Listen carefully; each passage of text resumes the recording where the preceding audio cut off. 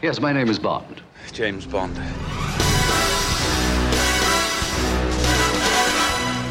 Welcome to Now Playing's James Bond retrospective series.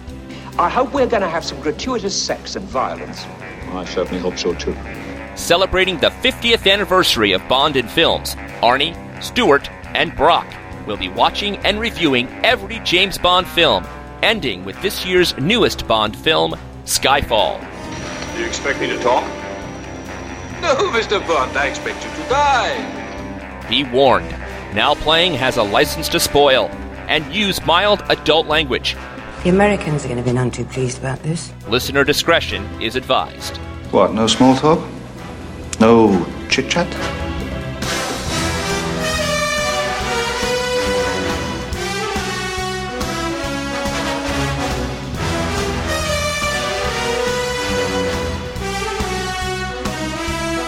Today we're talking about You Only Live Twice, starring Sean Connery, Mia Hama, Akiko Wakabayashi, Tetsuro Tamba, and Donald Pleasance.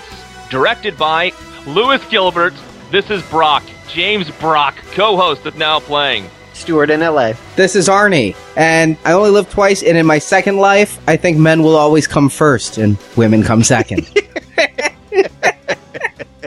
So here we are, back to normal, finally, with Sean Connery in the role of James Bond for our fifth adventure with 007. Has it only been 5? In our very first podcast, I said that I watched all of these in high school in this big marathon, and that they all blurred together, and I couldn't remember which was which. Well, now I'm watching them just 2 a week, and I'm still having them all blur together. They're just all so similar. Well, there's been a quiet evolution here. I do feel like Thunderball and Dr. No feel of one piece. From Russia with Love is its entirely own thing. But I gotta say, we're getting back into Goldfinger territory here with You Only Live Twice. We're getting into the wacky James Bond, the sexy, tongue-in-cheek, what I think is a real true Bond movie. Yeah, it has a lot of the elements of Goldfinger, certainly. It has the light touch to it that Goldfinger had, and it was going for the same kind of playfulness, I thought, as well, that Thunderball tried very hard to get some of and just missed. I think this one's back on track, quote-unquote, in the Goldfinger track. Oddly enough, these are newbies taking the helm here. Lewis Gilbert had not directed a Bond movie before. He will direct future ones we're going to talk about, but he just had a big hit with Alfie, a Michael Caine comedy. And Roald Dahl wrote the screenplay, one of my childhood heroes, the author of Charlie and the Chocolate Factory, James and the Giant Peach, Big Friendly Giant, Fantastic Mr. Fox. He wrote this adaptation of the Ian Fleming novel. Well, sort of. He used the title, and he took it in a different place, yes. It was in Japan, and that's pretty much where it began and ended. They told him he can throw out the entire book and do what he wanted, but they have to have 3 girls, and they have to do this and that, and they just threw everything they possibly could into this thing and hope it stuck. I love the trivia that Roald Dahl wrote this movie, because all 3 of us probably know him first from Charlie and the Chocolate Factory. And it's kind of funny that if you think about it, Ian Fleming also wrote Chitty Chitty Bang Bang, another childhood favorite. Not one of mine. I know a lot of people did enjoy that. So the fact that Roald Dahl came in to write an adaptation, or the movie version, I should probably say, of a Ian Fleming book, it seems strangely appropriate considering these 2 guys with children's literature. They were friends. That actually brought them together, Brock. Ian Fleming and Roald Dahl were friends because, yes, Fleming had written Chitty Chitty and Dahl had begun writing his career. That's why they actually went to the guy. They thought that this would be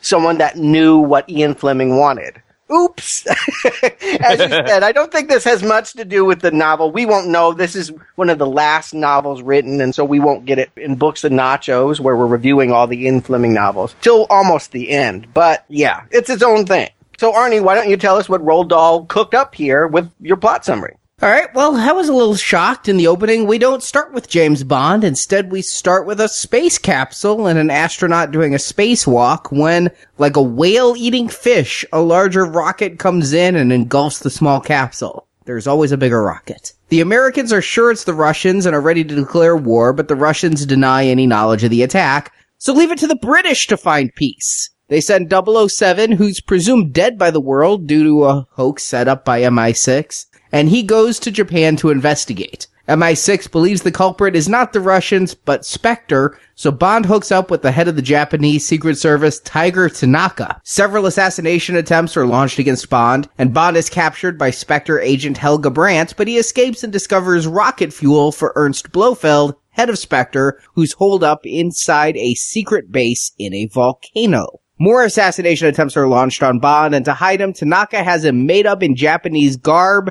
and marry a woman. Bond wants to marry Aki, his first contact in Japan, but she's murdered by a Spectre assassin, so Tanaka has Bond marry Kissy, one of his agents who is more chaste than Aki, much to Bond's chagrin on their wedding night. Well, Blofeld was hired by the Chinese to cause a war between the US and Russia, and by also capturing some Russian cosmonauts in space, it's almost a reality as both Russia and the USA are about to launch nuclear missiles. The US will fire if their next space mission is intercepted. But Bond and a team of Tiger's ninjas attack the volcano base. Bond is captured and faces off against Blofeld, but manages to wrest free and destroy Blofeld's giant spaceship before it can eat another USA rocket, averting the war. The ninjas and Bond fight off Spectre's men, but Blofeld escapes, activating the base's self-destruct. Bond and Tanaka escape, with Bond and his wife Kissy relaxing in a life raft when a submarine emerges from the water to rescue the two. Gosh, Arnie, when you say it that way, this movie sounds silly. I mean, really, spaceships and ninjas. Oh my. It certainly does have a lot of different elements all over the place. What are you talking about? This has just gotten me to get off my butt and write my screenplay, Space Ninja. Starring Ryan Reynolds, I hope. I do too, actually. You better start pouring the sake now. Yes. This was very topical. You gotta say, the space race, this movie came out summer 1967. That had dominated the entire decade. We were still 2 years before arriving at the moon. This was on everyone's mind. Russia versus the US. Who was going to conquer the new frontier? Who was going to conquer outer space? When we start with the going from the classic Bond gun barrel sequence into outer space capsules, I'm applauding already. I'm super psyched. You're absolutely right. This plot by Roald Dahl certainly was affected by the space race. And I'm watching this, and when we open up on the space capsule, you know, it looks pretty good. The print is good, and I'm instantly intrigued. I was intrigued to the point, 2 minutes into the movie, faster than I was at all during Thunderball. It was a great way to open up this movie. You know, I felt the effects were great for the time, whatever. I wasn't going to harp on them. But I at first thought I was seeing the one, I guess we're going to get to it later again, these all merged together, with the guy with the silver teeth and Roger Moore.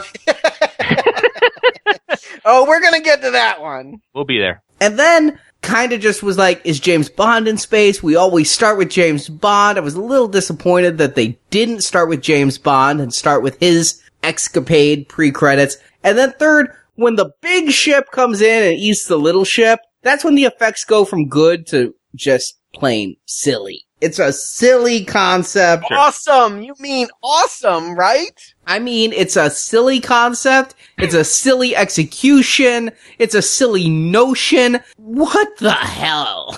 I'm applauding. I love it. What's better than a space capsule? A UFO eating a space capsule. I mean, a call came flooding back to me. You know, You Only Live Twice. I remembered Japan, but when this came on, I remembered thinking as a child when I first saw this was one of my favorites. This is the one that I really, really dug. And a lot of it had to do with the fact that we're starting right here in space. Arnie, it is kind of silly, but I'm with Stuart. It's silly awesome, because it goes right into it and gets me instantly hooked.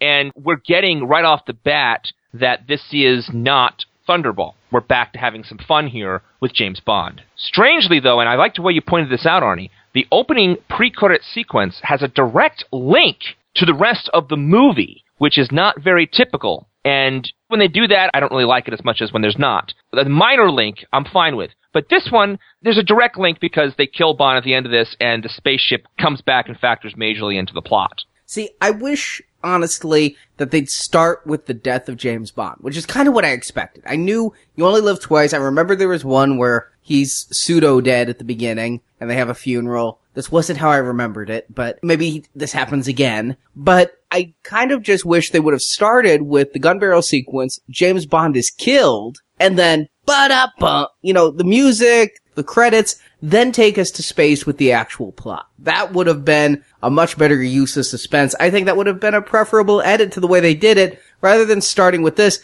I'm sure in the 60s people were like, oh, a big spaceship. I'm sitting here, though, just like, can we get to Bond? I at least prefer it when the bad special effects are earthbound. Maybe you're just a stickler for formula here. You don't want it to vary in any way from what you've seen before. But I like everything about this setup. I like starting in space. I like the fact that the Brits are kind of chastising both the U.S. and the Russians by saying, no, guys, it's not each other here. There's something going on in the Sea of Japan, and our man in Hong Kong is on it, and then we get to Bond. I like the delayed gratification of seeing their man in Hong Kong busy bedding a woman, of course. That's where we find Bond, in bed at the start of this. This, more than any other scene, when Bond gets shot up in the Murphy bed, is one of those things I have as a memory as a child. And this is one of those that I have burned on my brain of remembering sitting there in my mom's bed watching this scene. And so shooting Bond in the bed and then seeing him emerge from the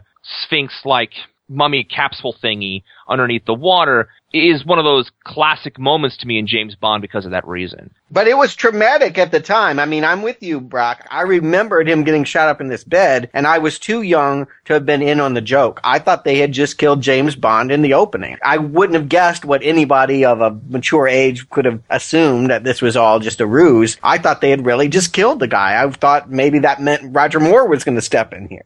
So at the end of this whole sequence of Bond being dead, it comes to the first time that we see M and Moneypenny on location with the mobile MI6 base. This will come up later in the series as well. This is the first time they're on a submarine in a pretty okay set. I thought it was a clever idea to have them in the submarine. I totally forgot that. And I liked the consistency of throwing the hat on the coat rack, letting us know we're right back in the office. Why the whole death hoax? I didn't feel that was adequately explained. You're right. It was not adequately explained. But the reason they give is that they're breathing down his neck and Bond needs room to actually investigate. Yeah, I got that. Who was breathing down his neck? Spectre. Okay. So, later on when Blofeld's underlings are like, he's dead, it was specifically to throw them a loop. Why not throw 006 in to pick up where 007 left off if everybody's on 007's heels? No one cares about 006. We all know this. 006 is about as cool as number 2 is in Spectre. You know, they're going to get killed. They're never going to solve the mission. It's all about Blofeld and Bond. I will say this much. I wasn't quite sure who was in on it. The girl in bed is in on it. Were the men that ran in and machine gunned it also in on it? I feel like someone needed to not be in on it in order to report its validity. You're hitting on something that is a big issue with the movie. While all these sequences that we're talking about, like, we all liked the fact that, well, 2 of us, I think, liked the fact that they tried to kill Bond the way they did in the whole thing, the logic starts to seep in pretty quick of what's going on. The plot holes in this, the things they glance over quickly to keep the plot moving, you notice them quicker than you did with Goldfinger.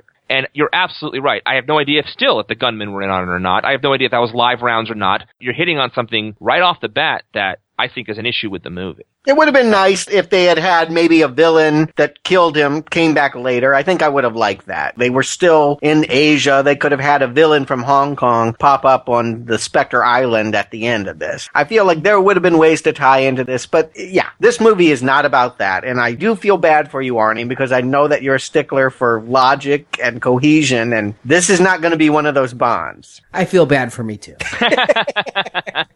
But you know what, Brock? It's not a problem for me. I'm usually the guy that is champion script and make things pay out and characters and all of this. I am loving the ride that we go on and You Only Live Twice. This thing moves like crazy. It invents so many new concepts that are fun, and they execute them well because they have the budget. I'm not sure this is anything more than a remake of Dr. No, but they have the budget now to make the Scary Island fun. And where they take this movie, it's crazy. And I love it. I never stop to ask why, because I'm having too much fun to care. You know, it's really funny you should say that, because the best Bond films are just like that. You have that kind of fun aspect going the whole thing. It moves at a pace. You enjoy the different sequences. But there are those Bond movies, for me, that while I'm certainly enjoying what I'm watching, Stuart, I can't turn off my brain completely. And this one is one of them for me. Like later in the movie, we don't even hear Kissy Suzuki's name at all. No. We have no idea what her freaking name is. I'm thinking to myself, did I just miss her name? And so I rewound it. And they don't say it,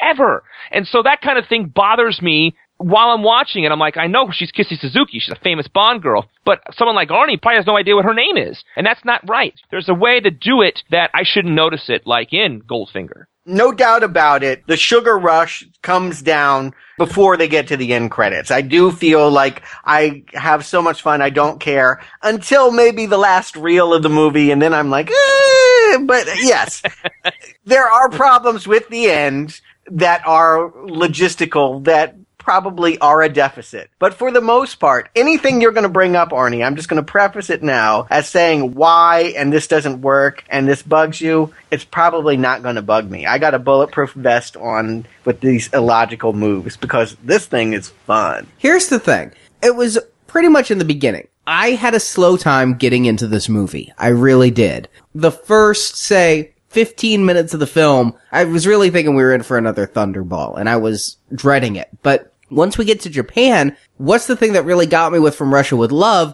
The motivations, the mysteries. Here, he's introduced to all these various Japanese agents, and you don't know who's really on his side, if people are who they say they are, people are trying the code words, his contacts being knifed in the back. This really drew me in, and from that point on, I was with this movie. My nitpicks were specifically about the beginning, and then later on about the end. Okay. Cool. Good. Yeah, I agree with you. We really do not know who his allies and who his henchmen villains are for quite a while here. At some point, I was sure that the white guy in the kimono had to be a bad guy, right? I mean, just look at him. Anytime you have a white guy in a kimono, that equals villain to me. I was so shocked when he actually turned out to be a World War II hero that dies after giving one bit of information in the one scene he's in. I loved that scene, and I forgot about that scene walking into this movie this time, because I've only seen this movie a couple of times previous. And when he dies with a knife in the back through the wall mid-sentence, I thought it played so well, and what a great sequence.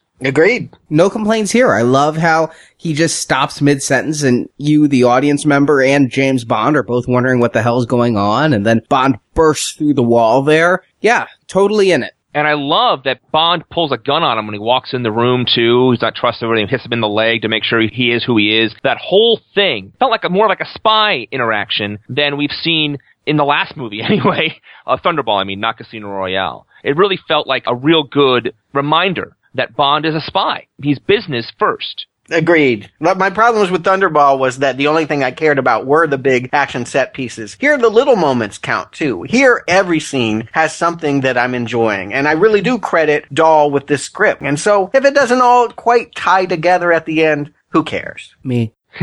Well, after that scene, he goes into Osato Corporation, starts sneaking around, and man, do I love that brutal fight with that guy. With the couch and through the walls and up and down. Loved that choreography, loved the fight. Really great way to keep the pace moving of this movie and keep the questions being raised. Yeah, maybe unlike any of the previous Bond movies, some of the fight choreography is more believable here. That Robert Shaw one was good, but a lot of times with underlings, with henchmen, feels stagey. I'm thinking about Dr. No. Some of those goons he slaps around wasn't very gratifying. Here, almost everyone that Bond faces is a good villain.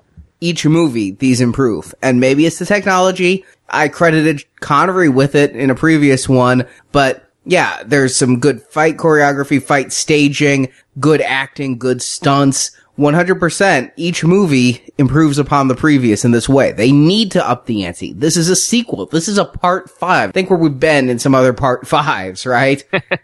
True. Yes. Another thing that's helping too is just a personal bias. I like where we're set in the story. We're kind of getting in a rut here. This is the first movie that doesn't have a moment set off the coast of Florida. It's refreshing that we're on the other side of the world here. I like Japan. I visited Japan. I want to see Japan in this time period. It's quite fun that he gets torpedoed into this location with new Bond girls and new kinds of allies.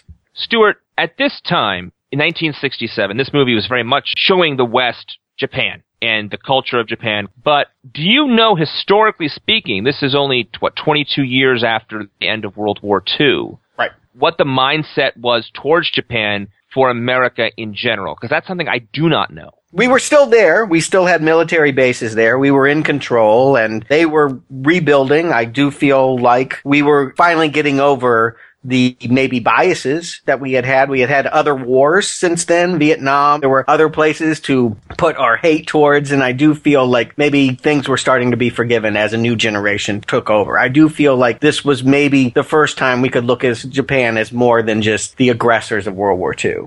In the research I did for this movie, that's one piece I did not get. But the piece I did get that was Bond was huge in Japan. And the one thing that constantly was berated on every single piece of behind-the-scenes footage or reading was that the fans and the press would not let up on the set or on Connery. And constantly beating down and getting in the way. So it's nice that they were opening their doors to cultures from the West for them, and now this movie especially is more of like, hey, check out our friends out here, and now it's time to remember what makes this country different and great, as opposed to holding grudges. I kind of got that underneath this whole thing. And of course, this is a British spy. The British don't have the World War II baggage with Japan that America does. And notice Felix is not here. There's no American counterpoint for Bond at all. His ally this time is the head of Japanese security. It's Tanaka. It's Tiger. But what you guys haven't touched on is, yes, we're dealing with the space race and we're dealing with Japanese relations. But the third thing that this movie's really tying into, and it's the first one I really feel doing it so overtly, is the U.S.-Russian Cold War. We don't have Felix, but the U.S. is omnipresent in that they're ready to nuke. They are ready with their finger on the trigger to nuke Russia and start a global meltdown. Yeah, and those issues were avoided in earlier Bond films. You're absolutely right. And I really liked that kind of commentary in the time. It's like a time capsule that we found about a viewpoint of the Cold War back then. This was post-Cuban Missile Crisis, so we'd already kind of had that. This was also building on that. I'm sure that's a real way to hook in a global audience, because whether you're US or Russia, if there's a nuclear war, it's going to affect everybody. A way to really set the stakes high. You can't get any higher than setting the stakes as it's going to be a nuclear war if Bond doesn't do what he's supposed to do. And we had the nuclear threat in the last one, but now it's a full nuclear war instigated by aggressive Americans. I kind of liked that. I don't know that it's totally instigated by Americans. The Russians are just as sure and just as ready to pounce as the U.S. is going to be. It's instigated by Spectre, and that's their MO since we saw them in From Russia with Love.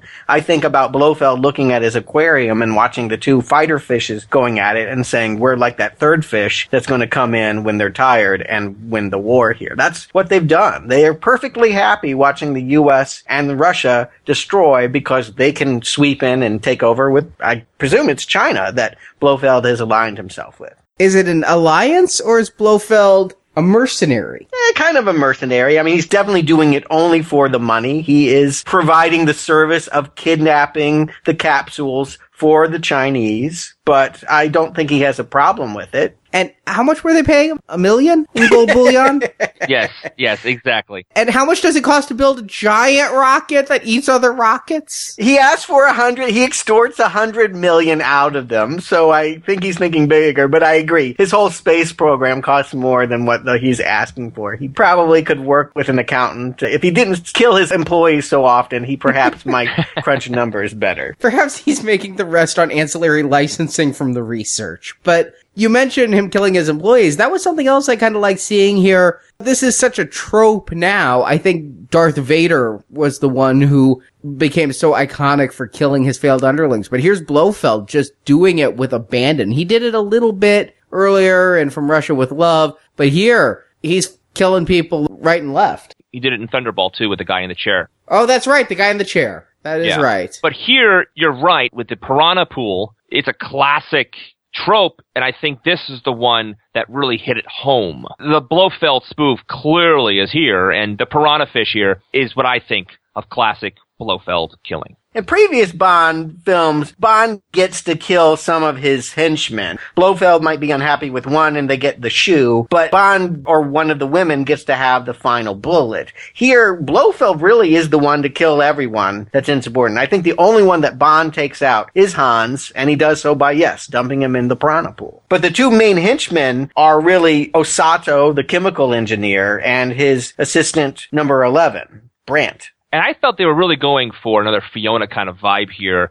And she just wasn't as compelling to me on the screen as Fiona was in Thunderball. Also, again, I know, Stuart, it's fun to watch her try to dump Bond out of that plane. And it's kind of fun that watch Bond, quote unquote, seduce her to get out of the situation. But it makes no sense, logically, why she doesn't just pop him if she wants him dead. It doesn't make any sense why she would go so much trouble and waste a plane when she could have just popped him in the head. You know what I mean? Oh, agreed. I can understand that she wanted to prolong it because she wants to sleep with Bond. Every woman in a Bond movie wants to sleep with Bond, even the lesbians. But yes, after the bedroom scene, she could have gotten one of her scalpels and done with her. I thought they were setting her up to be a really great character. I thought we had another club potential here when she pulls out that drawer of surgical equipment and Bond is tied to a chair. But yeah, ultimately, the worst she does is light a flare in a plane and jump out of the cockpit. I don't know. I wanted her to have more minutes. It's telling that her best scene is her death scene. Which, by the way, I read that she performed herself, which is nice. I would love to do that. Are you kidding me? That looked like so much fun. Blofeld has this foot pedal and the bridge collapses and you go sliding into the pool. I'd love it. They should have those at public parks and pools.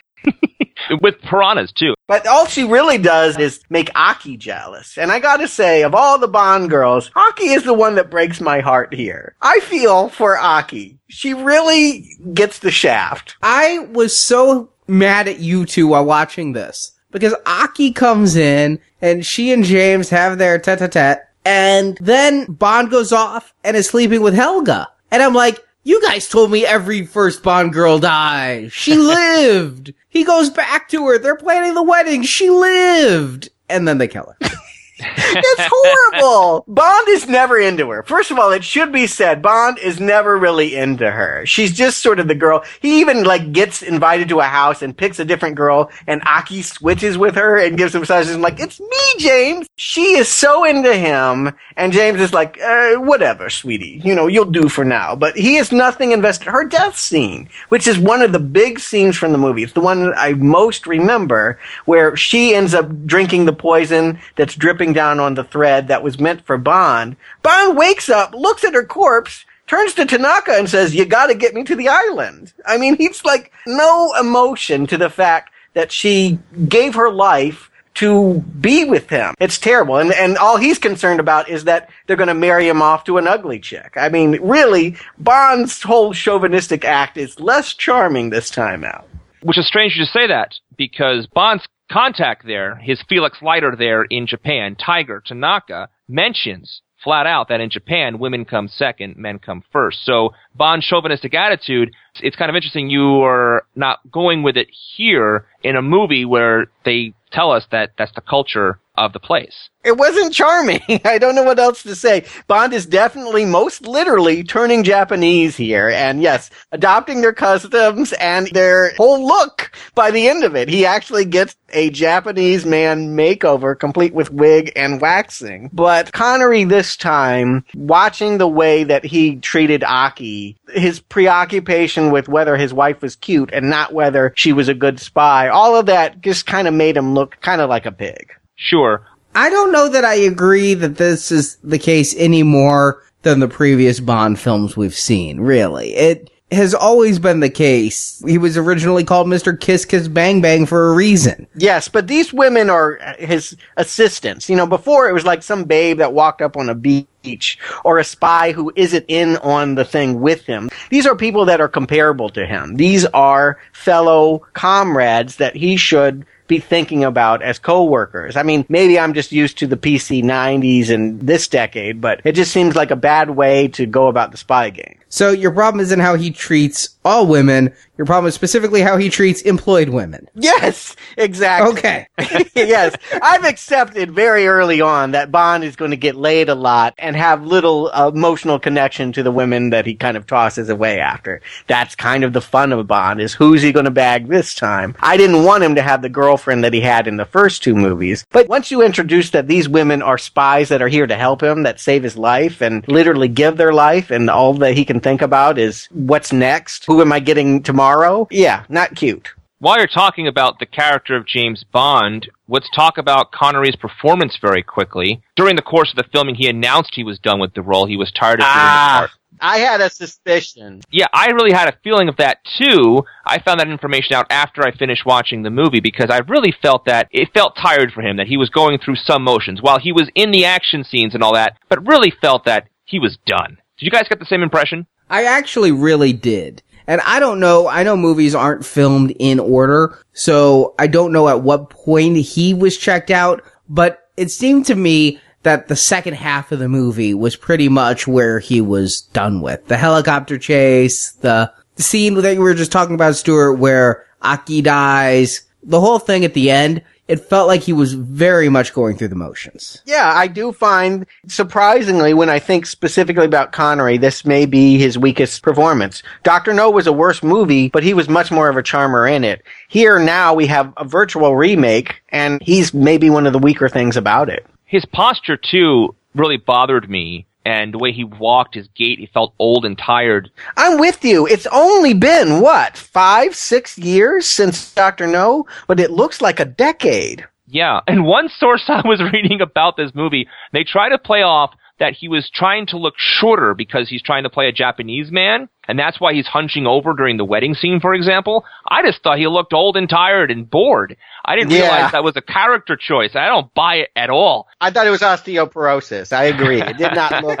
like someone turning Japanese. But he's not a very convincing Japanese man anyway. They don't really pull that off with the wigs. I love that they try. I think it's an amusing conceit, but it doesn't even make sense. The spies already know that he's there. As they're training him at ninja school and giving him his outfit and all, people are still trying to kill him. They know what he's about to do, so why have the pretense of having a disguise? Again, don't ask why. Just enjoy it. These things keep popping up for me too, but I am too having a good time with it. Also at the end of the movie when he's confronting Blofeld, what happened to the Japanese transformation? It's all but gone. Like, it's okay that it's gone. We don't care. We want him to be James Bond then anyway. But you do notice these things, and you try to go with it. You turn off the logical part of your brain, you actually can have a lot of fun watching these sequences in this movie. Yeah, I found that the things that captivated me were this time really the gadget kind of stuff. Even in throwaway bits where a car chase is thwarted by a helicopter that comes in with a magnet and the bad guys just get dragged out to sea and dumped. That kind of stuff is great. The helicopter, the little Nelly thing that Q brings for him. I love this thing. The story behind this one is that the production designer heard about it on the radio. It's real? Yeah, it's real. And the guy did a demonstration for them, flew in to Pinewood, I believe, and showed the gyrocopter to them, and they put it in the movie. That's how it got in the movie. And so the whole sequence is built around a radio interview by chance hearing it. That's amazing. This thing looked like one of those things you put a coin in outside of a supermarket or something. I just presumed it had to be some phony baloney whatever. I didn't need for it to be real. Now that I know that it's real, I want to know a lot more, but this is cooler than the Aston Martin. I'm with you, Stuart. I was prepared to hate this. I saw them putting it together and I'm rolling my eyes. And then it turns out I really, really enjoy the entire thing. Yeah. The entire aerial battle. I knocked this film for its effects at the beginning, but they really make a scene exciting with the limitations of their technology, and I'm trying to find a way to complement it without hitting all my problems with it.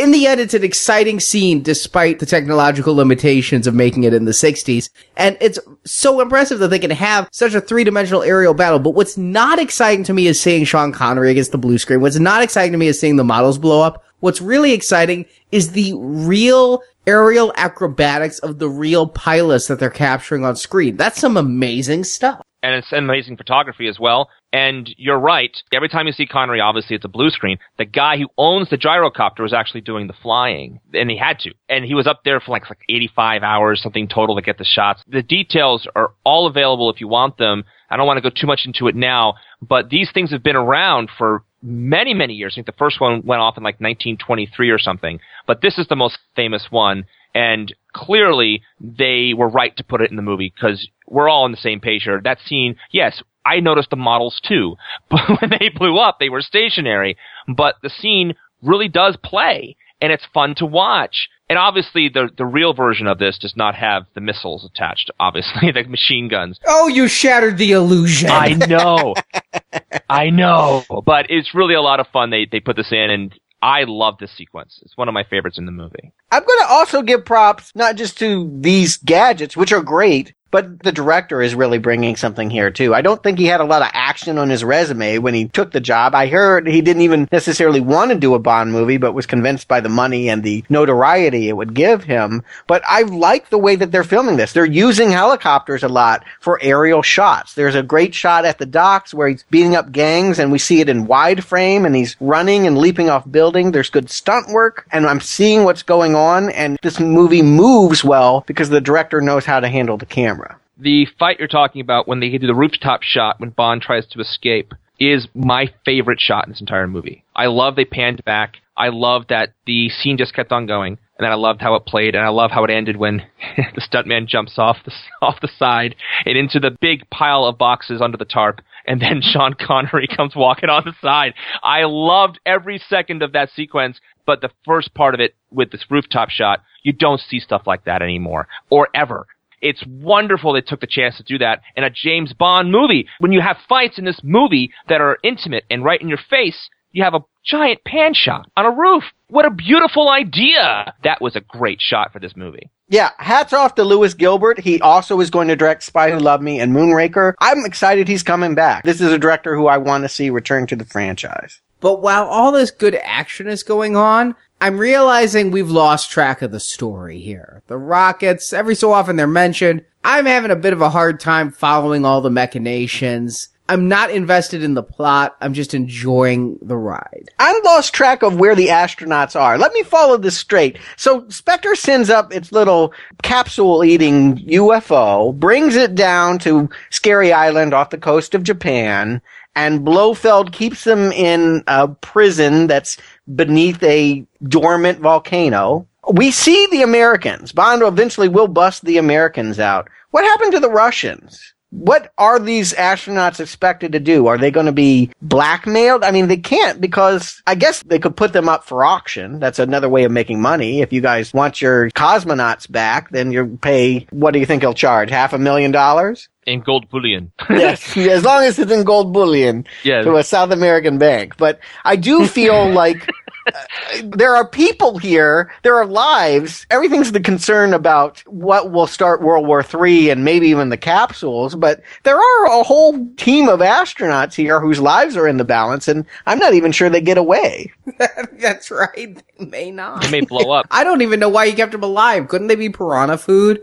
They may have been piranha food. I think the Russians definitely were piranha food. I don't have an answer for you. It's completely dropped. And there's no explanation in anything I've read. But after much ado, Bond finally discovers the volcano base. What a wonderful invention. A base inside a volcano. Never mind the magma.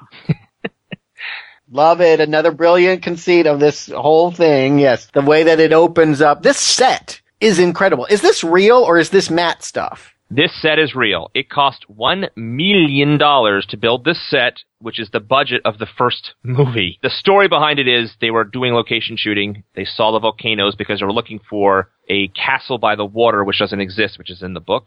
So they were looking at all these locations, and they saw the volcanoes, and they said, let's put it in a volcano. What can you do it for? And he gives them this budget of, I can do it for $1 million.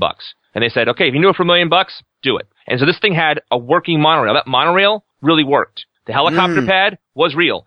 The top where the water moves, real. The only thing that's not real is the outside shots when they're climbing down to the surface to get into the top. But anything indoors, completely real. Unbelievable set.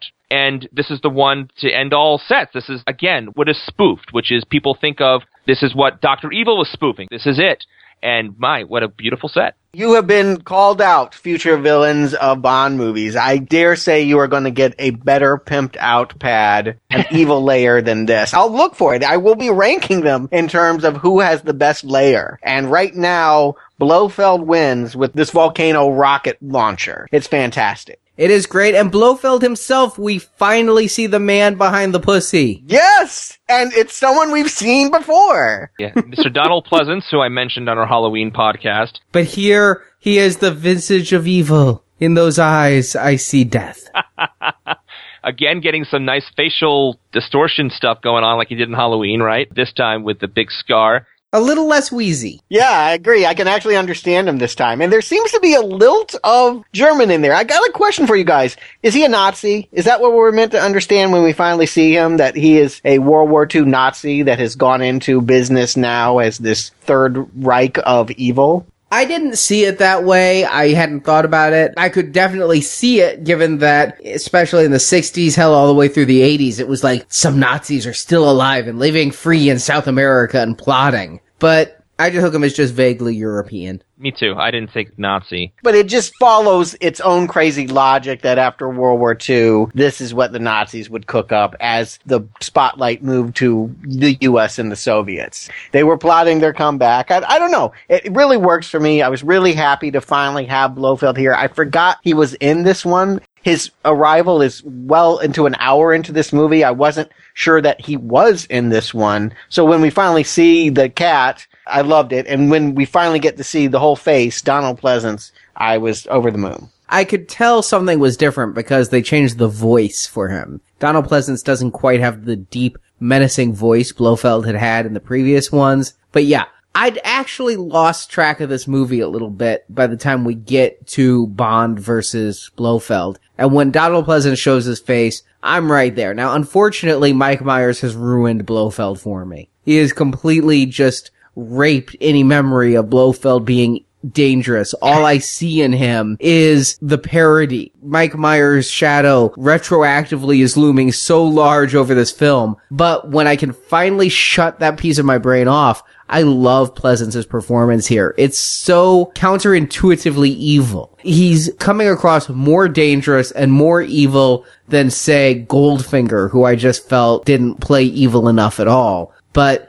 by the same token, he's not a hulking, monstrous creature. He's the little guy who hires other people to be strong for him. Love him here. To me, it's like Lex Luthor a little bit, that he can't compete with Superman in his strength and all that, and the powers. So he's smart. And even though Superman is smart, Lex Luthor has that as his strength. And Blofeld, to me, is not a physical challenge for Bond. And so he's this amazing mind and has this idea and has this creativity of what he needs to do to take over the world and make the money and all that jazz. And so I also like the small, meek voice to go with it. In the last movie, Casino Royale, we talked about how Woody Allen comes from behind the chair. He has this big, booming voice, kind of like the Wizard of Oz, and comes out to be this nebbish little guy. It's a little bit similar. And it's really weird. That movie came out before this one did, and we hadn't seen Blofeld yet. Last thing I'm going to say on this, Pleasance was not the first guy I cast. They shot with someone for 5 days. It wasn't working, and they fired him and brought Pleasance in. So we almost didn't even have this performance by Donald Pleasance. Yeah, I can imagine that. He wasn't like a big star at the time. I had actually seen him in a Roman Polanski movie prior to this, and he was in The Great Escape. I mean, he was known, but I think this would have turned him into something else. This is the kind of plum role that makes you into,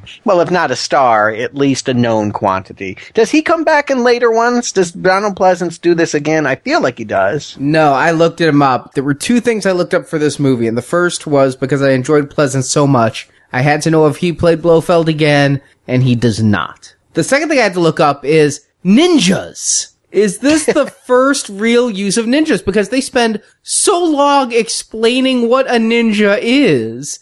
And growing up in the 80s, Chuck Norris and his Karate Commandos, I had to look up when ninjas hit pop culture. This was it. This was the first American film use of the ninja. Yeah, this is the first time martial arts really hit a Western audience big time, because a few years later, I think, Bruce Lee, right? Yeah, Bruce Lee's Enter the Dragon was 73. Yeah, there you go. So this is the first time, Arnie, you're right. I always think G.I. Joe. I had the same comparison, Arnie, in my head. Like, the 80s ninjas were everywhere. But G.I. Joe even had ninjas, so they were everywhere. They're omnipresent. And here to see them spend so much time, of course, the showcasing of the country and the culture seemed the main tenets of this movie. They spent a lot of time doing that. And I do think that's partly why the fight choreography is so good, is that they've actually gone to Toho Studios. They've gone to people that have been making these movies that nobody in America or in the West has seen these movies, but they're vets at this. They're professionals. So you're not seeing amateurs try and do ninja fights. They know what they're doing. And when the ninjas come down, it's a great scene. I don't even need Bond in this movie. I want to watch Tanaka take out this volcano base, which is actually kind of what we watch. Bond's preoccupied with hitting the, what does he call it? Exploder button? That's the climax, is he's got to hit the button and blow up the shuttle-eating UFO before it gets to the new Jupiter probe. Whatever. That's all fine and well. I mean, aren't even the Americans in that probe? Like, didn't they send it up with Americans pretending to be astronauts? Because Bond almost got into the shuttle. They had knocked out the real cosmonauts and were going to hijack that spaceship. I don't even know why it's still eating the American capsule, but whatever. He blows them up, and so I guess that's going to stop World War III, because if America saw that a Russian spaceship was about to eat their ship, but it blows up before it does, they won't hit the button and start nuclear war. They were real sticklers on their threat. They said, if our rocket is taken, we will start the war. And they really, the ship eater shows up and they're like, wait for it. And it opens at Maw. Wait for it. And boom. Okay, we're done. Get lunch. Yeah, it's like the Cuban Missile Crisis all over again. It's like, okay, we can do other things now. That's what Bond does in this ending, but that's not the thrill of it. The thrill of it is seeing these ninjas coming down on ropes, dropping into this massive set, having this awesome battle. This is the best climax that we have gotten in a James Bond movie, bar none. Now imagine if this is underwater, how slow it would be. But the amazing thing about this scene is also, this is pre-CGI, obviously. There were like hundreds of people doing that. I can only imagine they cleared out the stuntman ranks to get all the people to come down those ropes. Amazingly huge battle and explosions going off, but it comes off great. Yep. And so Blofeld knows he's defeated. He gets away, and he has, of course, a blow up the base lever that he does. This volcano is active? All of a sudden, it's spewing lava. Well, he set it off. Yeah. I don't think it works that way. I don't think you can actually hit a button and get lava to come out. I think I remember from some cartoons when we were kids thinking that, like, you could piss it off and make it go. Like, if you put a car in it, it would create an explosion that would set off the magma. Right. Any dormant volcano can erupt should you give it a nudge with a bomb or a grenade or whatever, what have you. An explosive device would be one thing to nudge magma out of a volcano. That makes sense to me. I don't need the Mythbusters to tell me that one. But I do know that's the only thing that makes sense, because I don't even know how everyone escapes without dying from the collapsing rocks or the magma, the animated magma. You're assuming that they do escape. I am not. I'm thinking lots of ninjas died in the making of this movie. Well, there's a lot of people swimming at the end, but only Bond and Kissy get the sex raft. Bond has dibs on that. Nobody else gets to be in the inflatable. That's strictly for Nookie. I'm pissed that Blofeld escapes, though. I mean, I knew that eventually we'd see him again, but I thought it was in Never Say Never Again only. I thought that since everybody seemed to know, even before Connery announced it, in looking up the Blofeld thing and the ninja thing, I read that everyone was pretty much assuming this was Connery's last go-around. It's 5 films. The fact that he came back many times, they teased us, we didn't know what he looked like. Now we're finally seeing his face. We're finally getting the mano-a-mano face-off between Blofeld and Connery, and it's Connery's last outing. I would have liked to see him triumph over Spectre, and the new Bond has a new villain. But no, we're gonna keep Blofeld and lose Connery. I think where they go with Blofeld next time, you might be whistling a different tune. But I don't want to get too far ahead of ourselves. I don't know where they go with him. I don't remember. I'm just saying, from a satisfying standpoint for Connery's arc, don't you guys think that would have been better if he finally vanquished the villain that had vexed him for 5 movies? Yes, if they had accepted the idea that Connery was never coming back, perhaps they'd let him defeat the villain that he's been battling for 4 of his 5 adventures. Sure, but Connery does come back, and so I guess it's okay that Blofeld does too. I don't know who would be the new threat if you got rid of Blofeld. He is sort of like the guy at this point, the way they've established the world. Yes, and I believe the closure you're looking for, Arnie, will be coming anyway. But they knew Connery was going to go, but they had no intention of ending the Bond series. So while you're making a good point for the closure for Connery, I think they needed something to keep going the threads. Right. But maybe they weren't thinking that far ahead.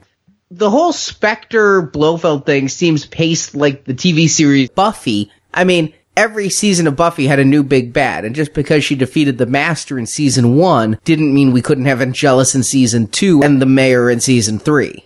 So they could have had an even bigger bad, a new bad, either a new leader of Spectre or a whole new group, a whole new startup, take it a different way in the future Bonds. I think I would have liked to have seen this as the season finale of season 1 of Bond. Let's move on to season 2. We know it doesn't quite go that way, but at the time, that would have been my instinct. Give audiences a real go out on top. If Connery had announced this before they had started filming, perhaps they would have been that way. But I don't think that they knew until shooting was done that Connery was through with Eon. And indeed, Eon would get him back. Well, Brock, maybe you can clarify. What I read is they knew going in. They had already started casting. He didn't want to come back for this one. They had to really whip out the paycheck for this one, and they knew. You do know that Connery comes back for Diamonds Are Forever. I know, but I'm saying at the time. I said things didn't work out the way they planned, but the next guy, I mean, they contract him for 7 movies. So they knew going into this that this was probably the last hurrah. They knew going in it was probably. They didn't have confirmation until halfway through the movie. Also, they knew his contract was about up. So they had to get the movie in production quickly. This is also the first time a Bond film had a release date. Very common nowadays to have a release date before a movie script is even done. Back then it wasn't. So Roald Dahl wrote this script in like 6 weeks or something crazy like that. And so when they put in the Little Nelly thing and all that jazz, it's because it was constantly in flux, because they had to get this thing started. That kind of shows. Yep. Yeah. Question for you. Is Bond married now? He kind of went through the whole tea ceremony. Kissy makes it to the end. They're in the raft together. As credits roll, you could almost say that he's kind of a married man now. Maybe that's his ride off into the sunset. Kissy rebukes him. He says, "We're married." She says, "We're not really married. You gave a false name at the ceremony." Oh, okay. Yep. So as the submarine comes up and they are rescued by M, we get our credits rolling and our You Only Live Twice song by Nancy Sinatra. Again, that was also played at the beginning of the movie. This song, I'm not crazy about the lyrics, but I love the melody and I love the music throughout this entire movie. It's just so nice. I love the notes. It reminded me of the Verve's Bittersweet Symphony. It did. You go listen to Bittersweet Symphony and then listen to this. I know the song. And the opening of Bittersweet Symphony, yeah, okay. I think they cribbed off this a little. No, I don't. But I love this song and I do love this music. And I do think this is going to be one of the best ones here. This is top 5 material, maybe top 3. I had a faux Bond theme song cassette. When I watched this movie this time, I was harkened back to the knockoff synth elevator music version of it that I had played every time I played James Bond. This was always the song we played to conclude our day's adventure. This to me is as classic as Goldfinger. I don't think Nancy Sinatra has the pipes that Shirley Bassey does, but I do think the song is just as good as Goldfinger, and I love it. I agree. Just as good as Goldfinger. Actually better than Goldfinger a little. I didn't like Goldfinger. I'm right with you, Brock. I love the melody. I love when it's used as the score. But as soon as those vocals kick in, it's not as bad as Goldfinger. It's not as painful as Goldfinger. But it's certainly not anything I would ever consider good with my musical taste. I'd rather go back to some of those Freddie songs we did in the Nightmare on Elm Street than hear Nancy Sinatra. Whatever. I found her performance of the song extremely unmemorable. Stuart, I will agree with you that this score is probably in my top 5, if not top 3 of James Bond it will be in the running for number one spot. The score is fantastic. But the song, in the lyrical sense, I don't like at all. And because of her performance of it, I don't really think it's memorable at all. And I think if you have all the Connery songs in a row, the few that there are, yeah, I mean, by default, it goes near the top. But this is not going to crack my top 5 at the end of the series when we talk about top 5 Bond songs. I think we're on the same page, Brock, because that's the thing, is it's neither good nor bad, but it's certainly generic and unmemorable for me. And by the time we reach the end of these 25 films, this one, I'm not even going to be able to hum it. Oh, whatever. I will just strongly disagree with you and say that I'm very surprised that Nancy Sinatra was more than a one-hit wonder. I always thought of her as the chick that did These Boots Were Made for Walking, but she had 2 good songs, so here's the other one, and I really like it. So, Stuart, Arnie, do you recommend You Only Live Twice? Stuart. High recommend. And I'm going to say something that might be considered controversial here. Better than Goldfinger. This, right now, for me, if I were to rank every one that I've seen, is second only to From Russia with Love. This is as crazy fun as Goldfinger is, but it gives us a Bond that does more. There's more for him to do. He doesn't spend a third of the movie in captivity. There's a lot of cool tricks here, a lot of cool gadgets. It eclipses the story. The plot becomes almost incidental. I think that might be a problem in a different kind of series. For a James Bond adventure, this is one of the very best. I would definitely say I will see it twice, 3 times. This is one that I would play again and again. High recommend. Arnie. I was so on the fence on this one. I've said everything I liked about this, but I also said what I didn't like. I found the movie, a lot like the song, to be somewhat generic. I found myself not invested in James Bond's investigation here. And the scenes from this movie, other than being set in Japan, could have been in any other Bond movie with him investigating any other Bond plot. And that's a problem for me. That really is. If I'm going to watch a Bond movie, it should be more than a WWE type entertainment where it's like great action, who cares if the plot is lackluster or thin. I did like the setting in Japan. There are some high notes, very few of which are truly plot related. The plot, the pacing. I have some real problems with the pacing of this film. I was on the fence on if this was a weak recommend or a weak not recommend. I'm going to put it with Goldfinger in the weak recommend. I can't give it a strong recommend because a week from now, I'm not going to remember which scenes were in this one. But I'll give it a weak recommend because I really enjoyed the Donald Pleasance bit at the end. I really enjoyed the intrigue at the beginning. I really enjoyed the helicopter fight. The rest, it's kind of there, but it felt thin. I agree with Stuart. This movie's a lot of fun. The problem is I'm having trouble turning off my brain. The best James Bond fun adventures, you don't even care. Now, Arnie loves the more intense plots. Who doesn't? I agree. Usually that's a problem for me. When I watch James Bond movies, though, I always think the plot's secondary to a little more fun and action and adventure. It's more of a fantasy kind of thing. I always prefer James Bond movies that have good plots. This one had a very thin plot, but so much action is going on, they're kind of hoping you don't recognize that. And this time, unlike Goldfinger, I did recognize it, and I couldn't get it out of my head. But I'm of 2 minds of this one, because you also have a wonderful Little Nelly gadget-filled sequence. You have that incredible sequence, and you have all these trapdoors and this big volcano set and all these gadgets and things from all sides. But my favorite death in the movie was the assassin using poison down a string. How cool was that? So for all this grandiose things, these small moments also really work. I didn't like how reactionary James Bond was. He wasn't ahead of the game. He wasn't having all the answers. Sure, Stuart, he was more involved than he was in the second half of Goldfinger, but he still was pretty much hiding a lot and just not having any clue what to do next, and he got bested again. He got captured again. And yes, these things happen, but it just seems to me this Bond in this movie just seemed tired. So while I did enjoy the action, I wasn't crazy about Bond, and the plot is weak. So what do? Well, this has always been one of those Connery movies for me that I haven't been crazy about.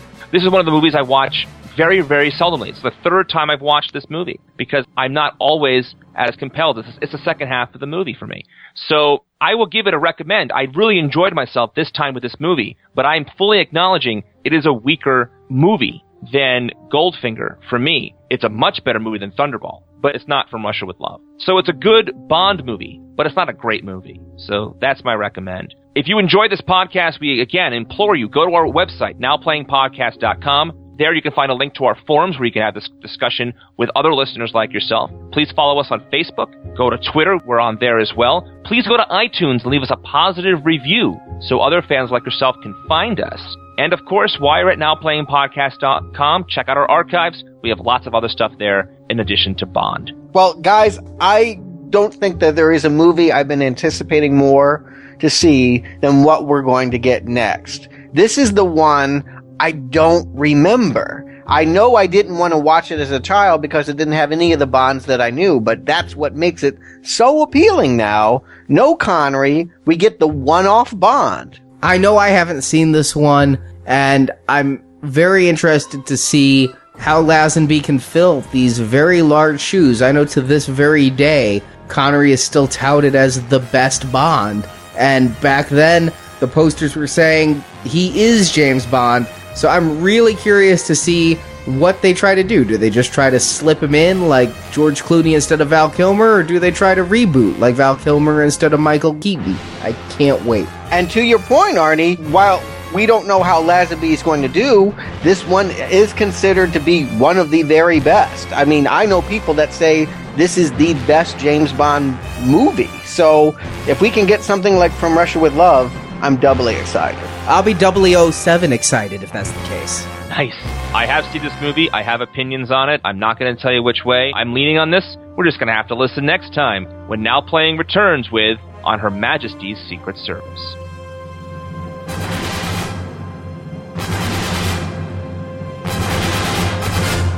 That sounds like a dismissal.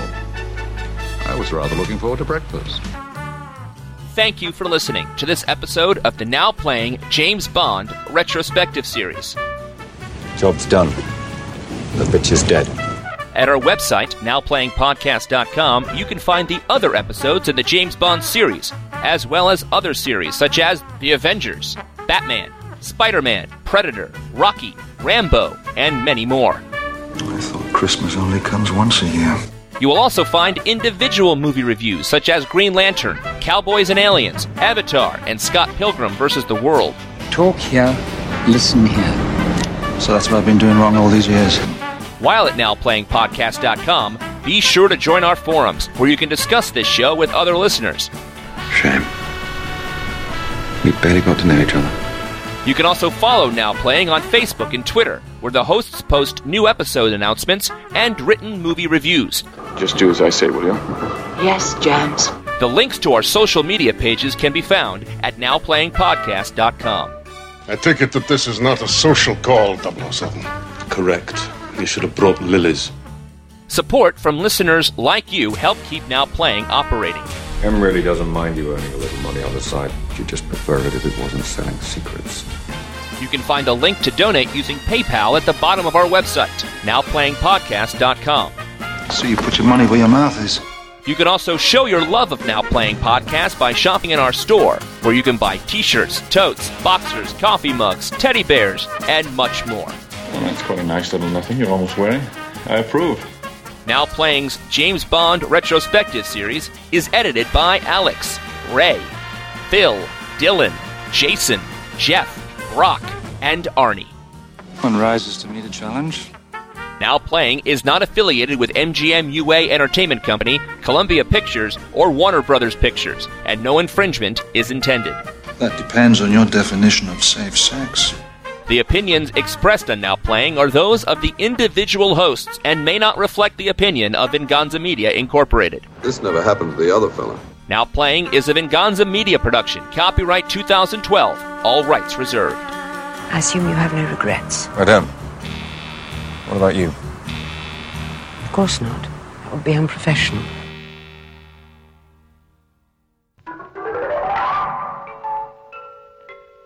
Yeah, it's its own thing. That sounds like a perfect setup for a plot summary if you want to get into it. Yeah, who goes? Me? Yeah. Okay. I'm very bad at transitions. Well, Arnie, why don't you tell us what Dahl came up with in a plot summary? Let me say it again. I don't know why I held back that. Loompa, loompa. But what is that? And Donald Pleasance. Is that the one you wrote phonetically, Donald Pleasance? I'm going to get through this now, okay? Directed by... You think you are? James Brock, co-host of Now Playing. Stewart in L.A. And this is Arnie, and I'm only reviewing this movie twice. One more time after this sometime. I don't know when. Maybe when I do the video game. I thought you were going to say, and I love you. I thought that'd be appropriate. Yes. Yeah, that's a good one. Thank you. Done that. All right, I actually have a different one. This is Brock, James Brock, co-host of Now Playing. Stewart in L.A. This is Arnie, and I only live twice, and in my second life, I think men will always come first, and women come second. You wrote some college papers about that, as I recall. Something about... You're cutting this, I know.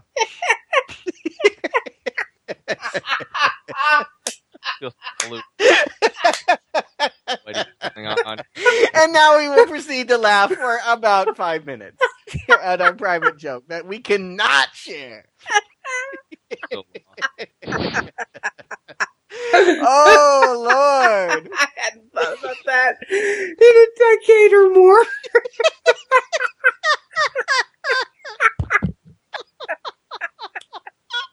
You know what I feel like right now? I feel like on a Cannonball Run, and Burt Reynolds and Dom DeLuise are laughing their shit off, and the rest of us are watching it during the credits. That's what I feel like.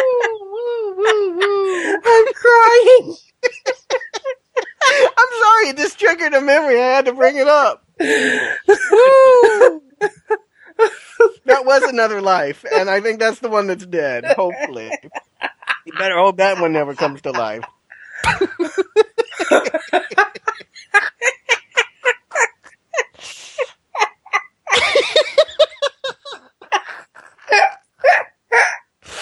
Oh, shit.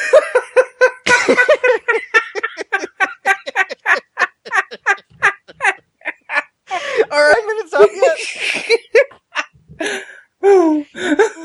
What are we talking about? Oh, Bond.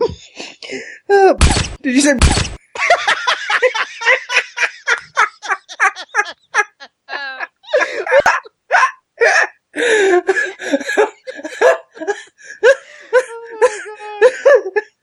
Alright, pull it together.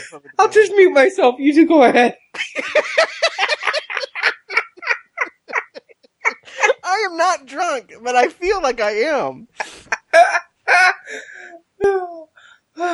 Ooh, take a drink. Yeah. Ooh. I needed that. Thank you, Stewie Days. I needed that.